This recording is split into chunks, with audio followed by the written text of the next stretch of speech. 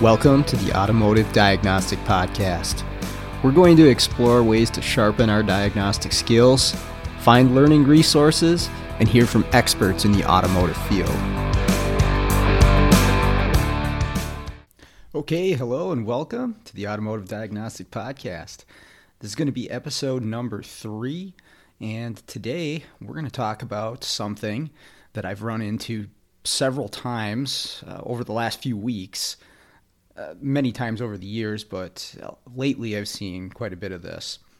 This is pin fitment, and we're referring to electrical connectors on the automotive electrical systems. Most of the time this is going to involve some sort of computer-controlled system. I mean, that's pretty much everything on a vehicle nowadays anyways, but the times that I see this cause some major confusion and issues is on the computer-controlled systems. And we're actually going to be sharing a case study today, one that I recently went through at a shop to repair a vehicle for a pin fitment issue, and give you some tips to identify this and just basically make you aware of pin fitment issue. And even if you were aware of it, I mean, I've been aware of it for many, many years, but it took me a while to build it into my routine. So I am checking for pin fitment on every vehicle. We're going to share some tools that you can use to check for pin fitment and just make you aware of it so that it's on the top of your mind when you're going into an electrical issue.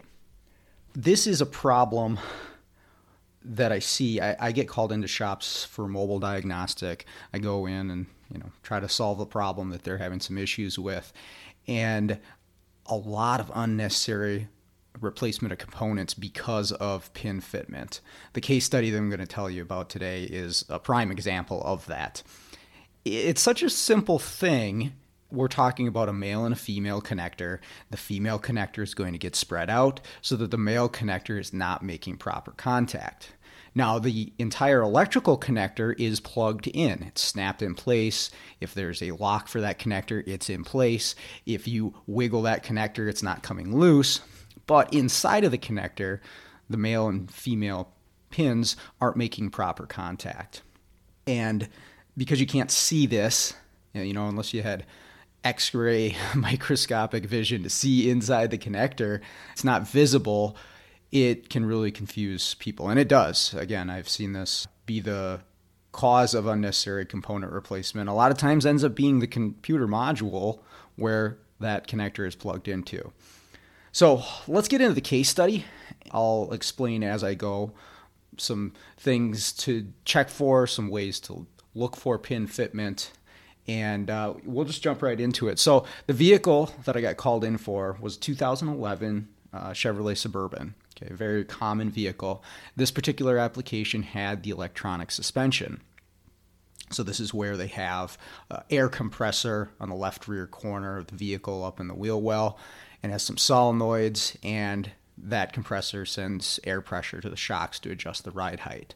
And there's a control module in control of this compressor so that it can turn it on and off when it needs to. And there's a ride height sensor so it can determine what the actual ride height is. You put something heavy in the back of the vehicle, it's going to pump it up so ride height goes up.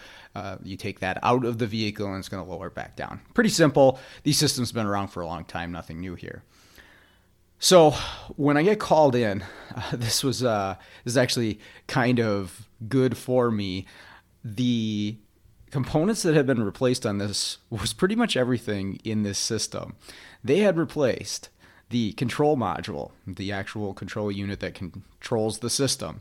They had replaced the air compressor assembly, which includes all the solenoids, and they had overlaid a wire. Actually, I think they replaced the entire wire. They just spliced it in for the circuit that they were having a code set for. So I come into this, and that's actually kind of good for me because everything's been replaced and they used OE parts. So it kind of limits it down to what I need to look at. I'm thinking stuff like pin fitments right away. They had actually called me in because they said the computer needed to be programmed and there was some update because they reached the limit of what they were able to do. They put all the parts in it that they were aware of, including a new wire, and it still didn't fix this problem. So a lot of times that's how I end up getting my diagnostics. It's called in for a programming. Can you program this computer so this code stops setting? And that's not exactly how that works unless there's a specific TSP involved for that. That was not this case. And then I'll hook up to the car and say, yeah, this isn't a programming issue. Do you want me to diagnose it? And a lot of times they're kind of at their limit. They've wasted a lot of time on this already, a lot of money into parts. They just say, yeah, figure it out for me. We'll pay you whatever you need. So it's good for me in a way because all the parts have been replaced, but you always do need to consider that there's no such thing as a new part. You could have a new part that is causing this issue. We could have created a problem along the way. Maybe this isn't the same code that we started with. Now, the tech told me it was the same code the entire time.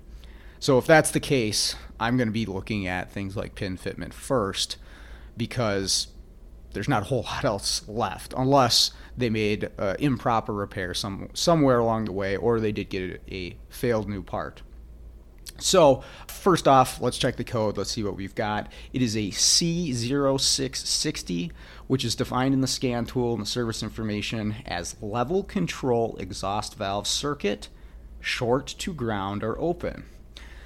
So anytime you're short to ground or open, we're thinking low voltage. We do need to understand where this control module is watching this circuit.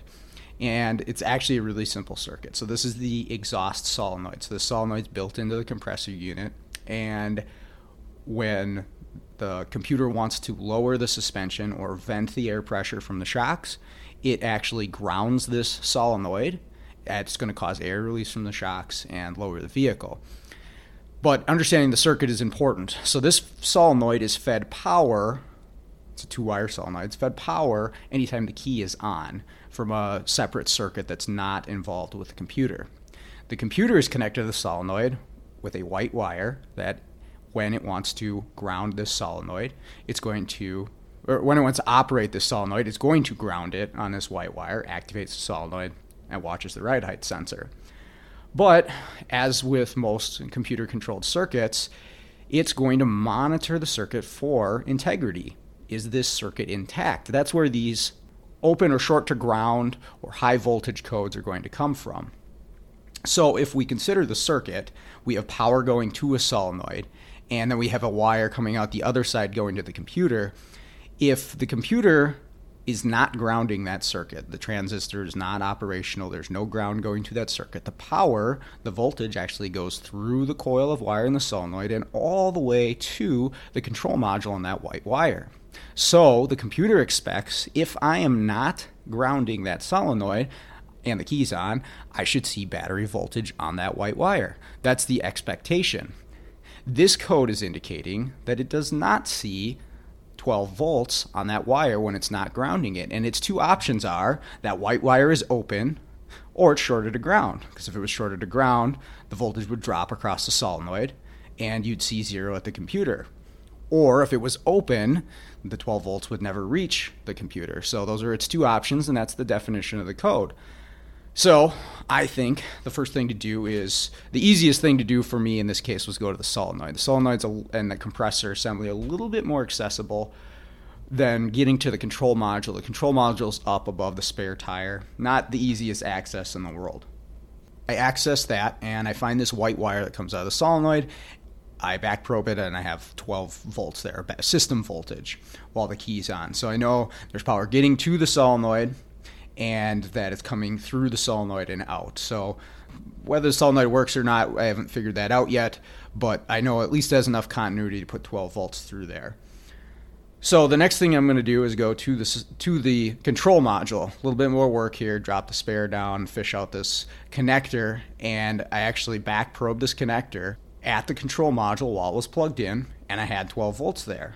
Okay, so now we're limited down on what we're going to see. And I did fail to mention, this is a hard fault. This code is setting all the time. You clear it, comes right back. And I like that. We like that as techs because that's an easy problem to solve if it's a hard fault. If it's intermittent and we've got to do certain things to recreate it, or we don't know when it's going to be recreated, that makes it much more challenging. And pin fitments can be an intermittent issue. I was lucky in this case it wasn't. It was a hard fault. So I get to that point. I'm setting the code for the open circuit that the computer's not seeing 12 volts on this white wire, but I see 12 volts back probed at this wire. Now this is limiting me down to only a couple of options. There's an issue with the control module inside where it cannot see this 12 volts, or maybe, even though I'm back probed on the back side of this pin, maybe the female pin is not touching the male pin inside the PCM connector.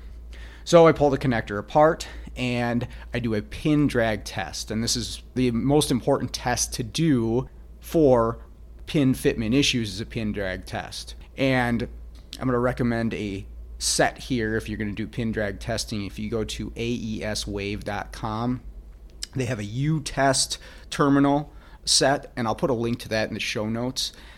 Awesome kit. I think I paid $150 for it. I don't know if the price is exactly the same now, but even if it's not, it's totally worth it. This kit comes with a bunch of other stuff like fuse buddies and jumper wires and airbag simulators.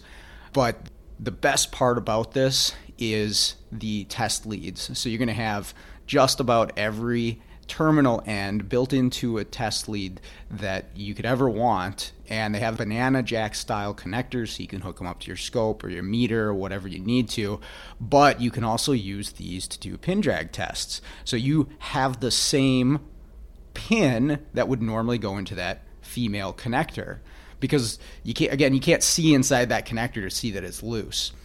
So I find the right male pin that matches up to the one inside of this control module, and I test the pin on the female side of the connector, and it's completely loose. There's no drag. And you can verify this by going a couple pins over and testing some of the other ones. You will feel it drag. You'll feel resistance once you put that test lead in there. And that was it for this one. So what I did was I took a small pick, and these pins are really small, especially on these GM connectors, and I just crimped in the pin a little bit, the female. I just tightened it up a little bit, which I don't think is a permanent fix. I told the shop in this case, you should replace this pin, you should replace the actual terminal. But I just want to see, is this going to fix the problem? Is the control module going to be able to recognize that the circuit's complete once I do this? So I tightened that up, plugged it back in, cleared the code, code's gone, we're all set, we've identified the issue.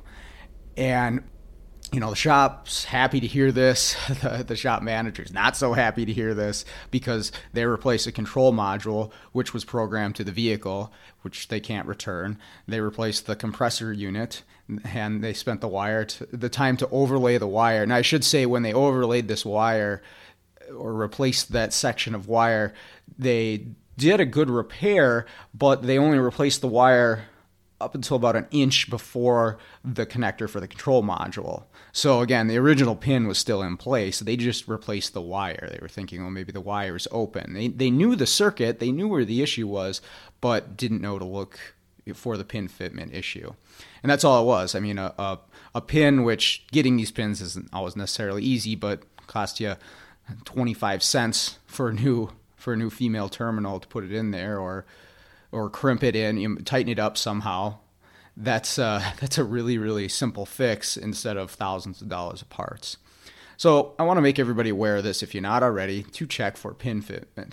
If I'm doing circuit tests of any type, especially if it's intermittent, if I'm going to take the time to unplug a connector from something, whether it be a sensor or an output or a control module, I'm going to check for pin fitment.